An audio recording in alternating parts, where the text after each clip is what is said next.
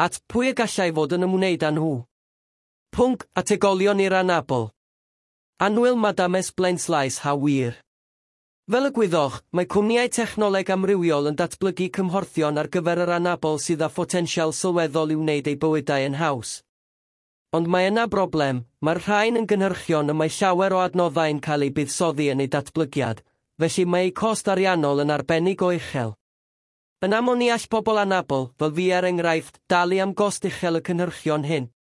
Felly, rwy'n annog unrhyw un sydd â syniadau creadigol i ddatrys y broblem i ysgrifennu ataf amdano.